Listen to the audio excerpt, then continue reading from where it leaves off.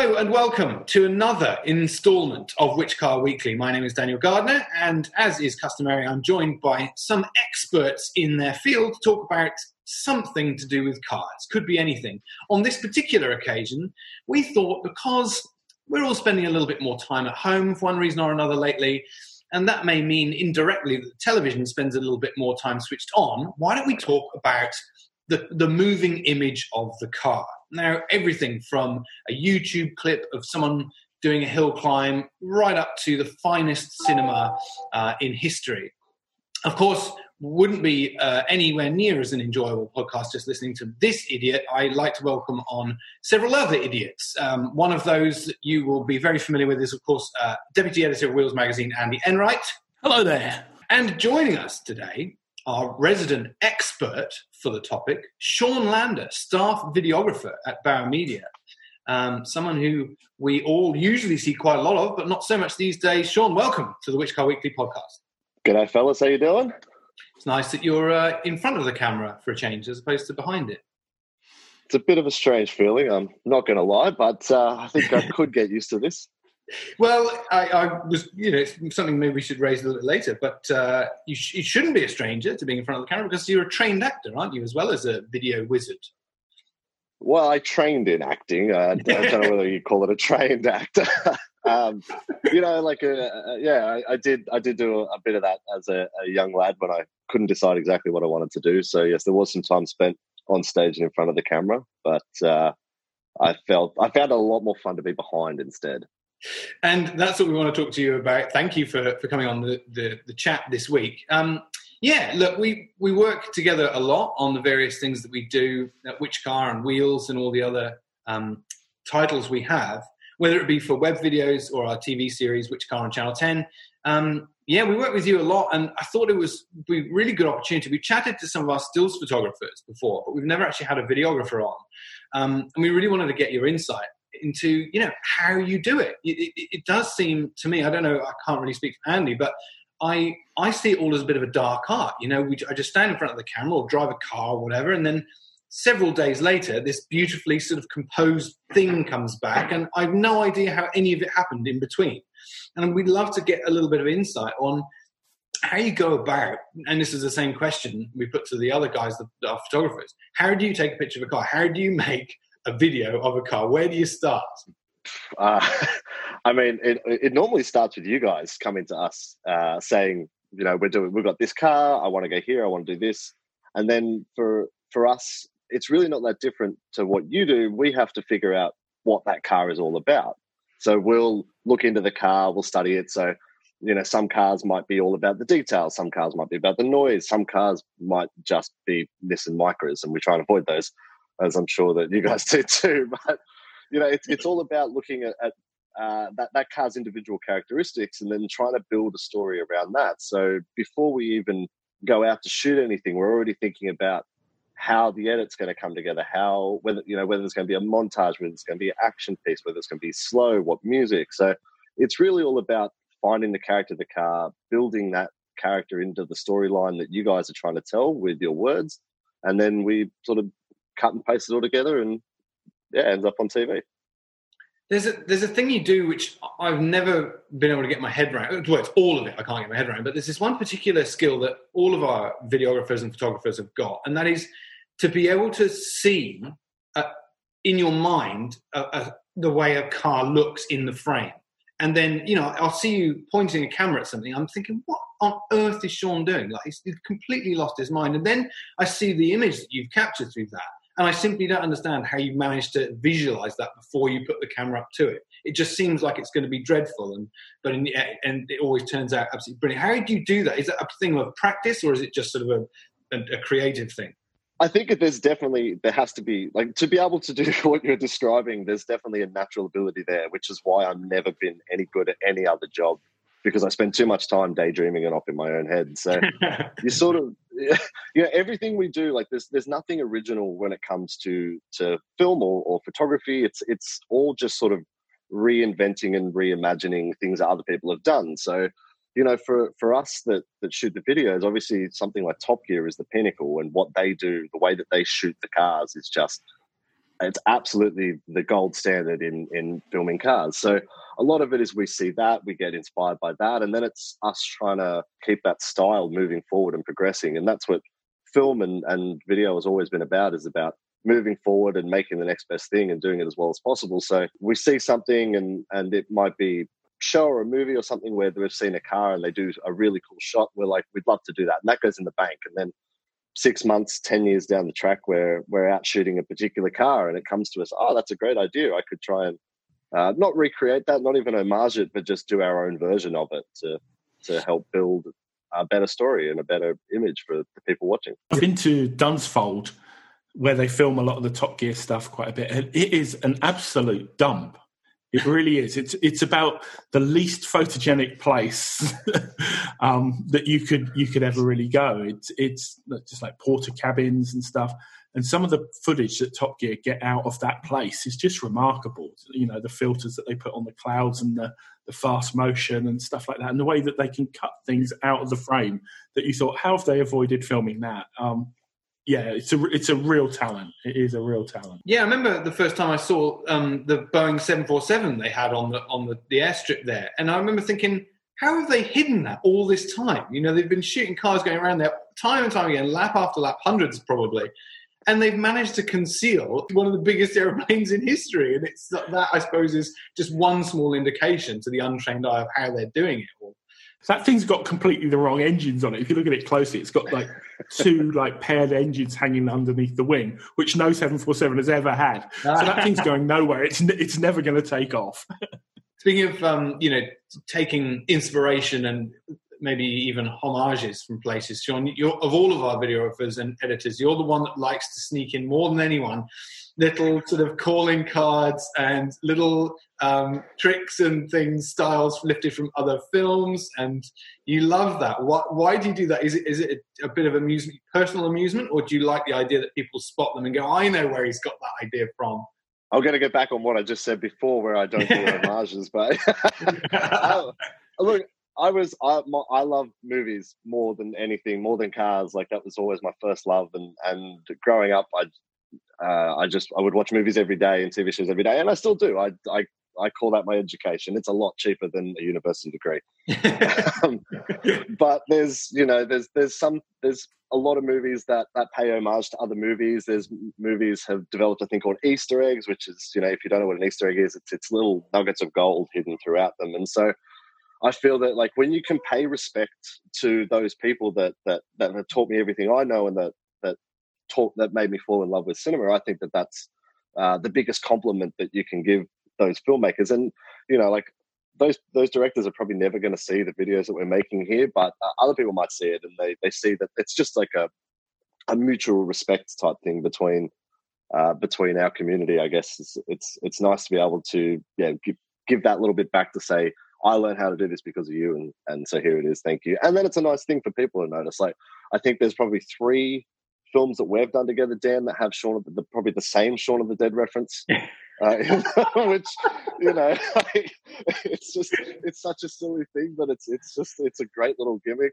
And of course, like, Edgar Wright with Shaun of the Dead and indeed Hot Fuzz, he borrowed that from other people, but that's where I picked it up from. So a Bullet I did with the Bullet Mustang with you, Andy, and that whole film was an homage to the original film and to the whole 60s filmmaking style in general. We had things that are considered, absolute no-nos in today's filmmaking world, like crash zooms and whip pans and things like that. And that was what we built the whole film around, was doing those sort of things. So I think it's nice, it's respectful to those guys that have pioneered the industry, and it's nice to be able to pay that back. And it's nice for the viewers to be able to go, oh, I've seen that before and such and such.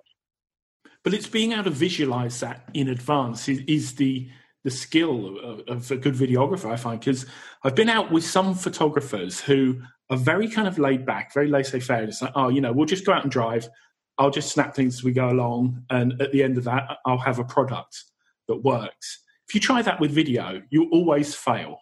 You've got to have some structure to it beforehand, and some idea of what you're trying to create, haven't you? Yeah, I think so. I think, like, and I'm not dissing our photographers. Our photographers that we have at Bauer are just probably three of the best photographers in the whole world when it comes to automotive photography. But 100%. you know, they're out and they'll snap 1,500, 2,000 photos that will be whittled down to 6 or 12 shots for a magazine feature. Whereas, you know, we go out and in the same amount of time that we're out shooting, we're going to shoot, you know, for argument's sake, an hour worth of footage in a day, which doesn't sound like we're doing a lot, but it is quite a lot to be then edited down to 4 minutes. But then you'd be surprised that we will use most of those that hour's worth of footage to actually chop down to that 4 minutes of car film that you see on television. So, yeah, you do sort of have to make every shot count. You know, we're not out there with a Marvel budget of $350 million to make this stuff. You know, we're doing it fast and quick and for a small budget.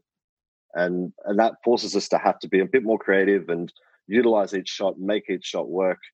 And if you've ever watched any of the things closely, any of the car films closely, most of the action shots that you see of cars belting around are probably the same location, just cut in at different points to, you know, make it look like it's a sequence of events. But we unfortunately don't have the time to go and move across an entire continent to shoot something like that. You sort of have to make the most out of that. And each time you do a different shot, pick an angle that's going to complement the other angles, but that can help carry the story on. It's just a lot of capitalizing and making the most out of it.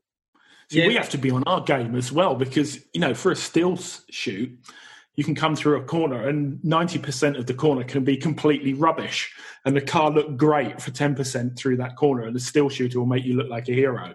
Whereas if you're driving for video, it's got to look good from start to finish. You can't bodge it. Yeah, there is something very real about video. You know, as I say, Photoshop can hide an awful lot in it. You know, when you've got all that time and resource to put into a single static image. But in video, while you have many tricks up your sleeve and you constantly surprise me with the things you can do with a moving image, there's less you can get away with. It has to be shot right on the day because you can't play with it so much.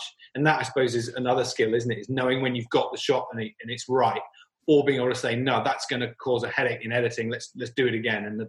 And we do frequently take the same shots many times, don't we, for that exact reason? Yeah, I mean, we're not a scripted program with Witchcar and even the videos. Like we have an outline script. You guys might have scripted an intro and an outro, but you know, they're very loose, and it is a lot of making it up as we go because, you know, you guys might get a car on a Monday. We're shooting on a Tuesday. You haven't had time to actually feel out the car and get a sense of what the car is like. So you have to, like during the day as we're filming, you're building that opinion of the car and your feelings and everything of the car. So we have to constantly evolve it. And yes, it does involve lots of takes sometimes. And more often than not, it's technical things that cause us to redo it. The light goes away, the sound buggers up.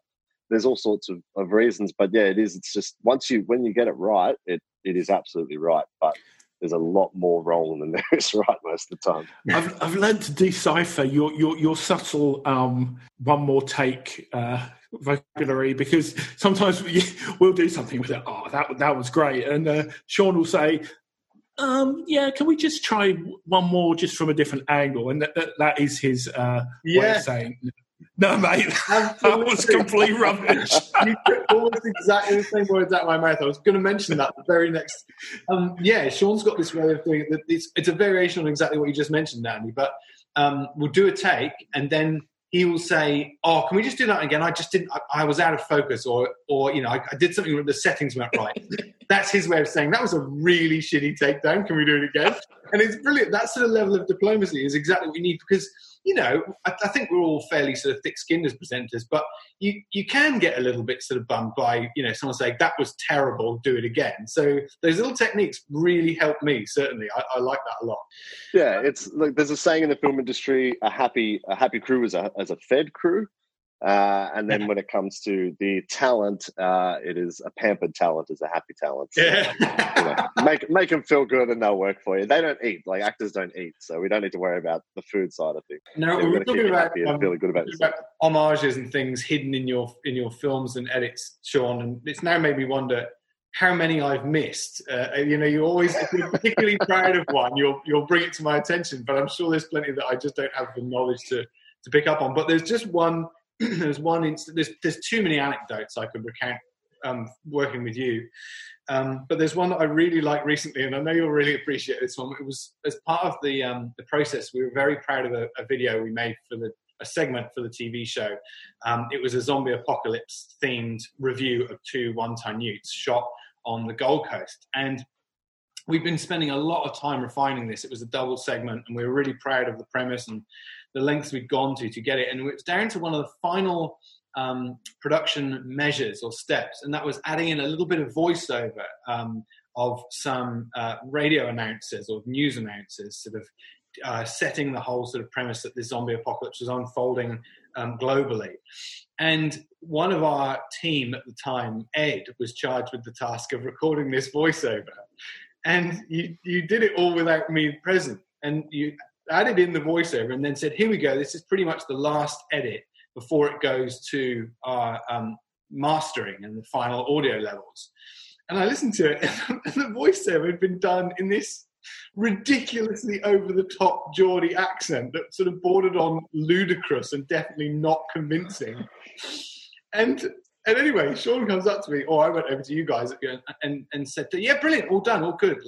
And you looked at me and said several times, really? Are you absolutely sure? Do you want to make any sort of changes? Anyway, in my mind, I was thinking, well, that voiceover was a bit shit, but we're so far down the track now, I really don't want to keep making more alterations and additions. And honestly, what I was thinking was, it's going to go to mastering. We wanted to put the voiceover through really heavy filters, didn't we? And make it sound like really crackly radio. And I thought, well, it's just not going to matter because, you're not really going to be able to hear it that much. But you absolute bastard, you've done it deliberately to try and catch me out. And I totally fell for it. Yeah, sorry about that. We could do a whole podcast on the ups and downs of making that zombie segment. But yeah, with that particular one, we were getting to the point where we were under the pump with it. And, it was coming up to April 1st. And I honestly thought that there was no way in hell this thing would actually go to TV. We hadn't actually shown any of our executive team the film at this point in time. Yeah. And we were absolutely certain that they were just going to squash it and say, no way, we're not putting this on television. So I thought, I'll have a little bit of fun with it. And yeah, I had Ed emulate his grandmother's accent. And I thought it was just going to be like, I thought he's like, oh, she's from the north. So I thought it was going to be like, there's reports of zombie outbreaks up north. And he just turned into this Geordie show. I don't know what it was, but it was better than I could have hoped for. And your face, I could see you calculating. Do I say something? Do I not? Everything you just said, I could see that on your face. I'm trying not to laugh the whole time. It turned out well. So on the subject of cinema and video and production of the moving image of cars, there is sort of a current topic that fits in nicely to this. A very famous film, 1960s film, or was it 70s, sorry, Rendezvous, or C'était un Rendezvous, to give it its full name. There's a bit of a cult film that was made, 1976 by my notes, shot by Claude Lelouch, French director. If you don't know the film, absolutely watch it. It's really cult for a good reason. It did something that no one really had done before, and that was the director mounted a camera on the front of his own car and drove it like an absolute maniac for a few minutes through Paris early one public holiday morning and captured one of the best, in inverted commas, car films to date.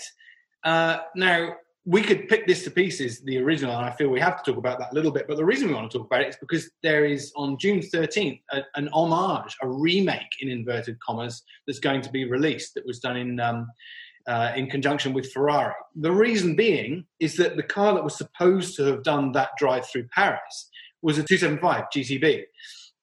And it wasn't, was it? It was actually done using a completely different car. Yeah, it was a Merc 450 SEL 6.9, big old tank, big V8 thing, and I think they dubbed the Ferrari noises onto it in post. But when you look at it today, it's still quite a scary piece of footage to watch. The guy drives 10.5 k's through Paris at an average speed of 80 kilometres an hour. He's on the pavement. He's going through red traffic lights, going the wrong way up one-way systems. And there was only one spotter for him at one point on the track. And she was warning him about a blind corner, whether there are pedestrians around it or not. but the radio's packed up, so she was completely pointless, and he just came around the thing in any case. But yeah, you'd never get away with any of that today, would you? Well, and that's the point. You wouldn't. And so the world being a very different place, so much more has had to have been put into this. They're calling it a remake, but it's not really a remake because it's happening in Monaco, or it happened in Monaco over the weekend when the Formula One race was supposed to be hosted, but of course didn't for all of the reasons of the world at the moment. So yeah, they remade this film in a Ferrari SF90. This time they actually did it in a Ferrari. But of course the advantage of the modern world many years later is you have the sort of cameras that can be mounted on that car and the audio equipment, and you can get decent shots and the right sound. The beauty of what Claude did back in the 70s was he knew that he had to have a car with more forgiving suspension than the actual Ferrari. So his Mercedes was perfect for it, and then he had to dub on afterwards. And you only spot it, I think, once, or you can listen to it once. There's a point where the revs don't quite match what the car's doing. But other than that, you guys have all tried to do, what's the term, Sean, when you add in voiceover to try and match what the person said? Yeah, to match lips is it's called ADR. So it's ADR. Really like the talent watching the video and then nailing it exactly the same way that they said it on set on the day when they filmed it. That's hard enough to do, like, just with your own voice. But you imagine trying to do that with the sound of a car that didn't make the sound originally. It must have been nigh on impossible, which makes it all the more incredible. But anyway, the advantage, of course, now with modern cars, the SF90, it's gone through Monaco. The movie's out on the 13th of June. Do we think they will try and sneak in talking about homages again? Some of the little errors and characters of the original Rendezvous in this remake. Are they going to have flapping pigeons leaping out of the way and things like that? Yeah, I want all that. They have to, don't they? Did John Woo direct it? Is that... Well, they've got a better driver for the job, haven't they? It's Charles Leclerc, isn't it? Yes. So he should be able to pedal the car pretty well. Yeah, I mean, it's going to be absolutely bloody sensational. And, you know, there are people hanging out at their balconies to watch the car go by. They had a couple of cars, I think. One performed as a tracking car at one point, which, you know, creates a whole nother movie in itself. I'd love to see the footage of those cars chasing each other. But yeah, I absolutely cannot wait. As I say, June 13th, it's out. As I say, commissioned by Ferrari, demon driver, unbelievable car, a plug-in hybrid from Ferrari, showing what it can really do. And I think it will become another cult classic, just like the original Rendezvous. But then, throwing it open to the floor, guys, what are your favourite automotive moments in the moving image of cars? How long have we got? I mean, the obvious one for a lot of people, and for me, I mean, the one that inspired me the most is Mad Max. Dan, I know you're a massive fan as well. It's everything about it. I mean, obviously, it's the fact that the Interceptor is the duck's guts, and it's the last of the V8s. But I mean, the way they shot it, the way they did it, they had no money. You know, George Miller had been a doctor, like a traveling doctor, to raise money for it. They shot it out the back of Melbourne with no permission to start with. And then towards the end, the cops liked what they were doing and actually jumped in and helped them. Could you imagine Victorian police abating any of that sort of stuff now? Absolutely. You know, it's everything about it is magical. And, you know, whilst a lot of people will say, the second Mad Max is the better movie, it's, in my opinion, it's not, because it doesn't have that sort of that magic and that guerrilla feel that the original does. And I think that's the thing with this Rendezvous remake, is that the original is special because it's so wrong. Everything about it is wrong. And also that a GoPro in the 70s was the size of a minibar fridge. So, you know, nowadays it's like, it's not going to be the same. Like they remade it, or they're homaging it. They had like closed streets. They had production crew and police assistants, and it's going to be amazing to watch, but it's not going to have the same magic. Which is, I think, for me, that's why Mad Max is so special, because it's a magical film in terms of it should never have been allowed to happen, but it did. You know, it's much more knowing, isn't it? You know, now it's a little bit more cynical, a lot more knowing. Like, I looked at that season 2 of Drive to Survive, and it's different, isn't it, to season 1, because they all know now what to expect and what to say. Yeah, they definitely were not as forthcoming about season 2 as they were with season 1.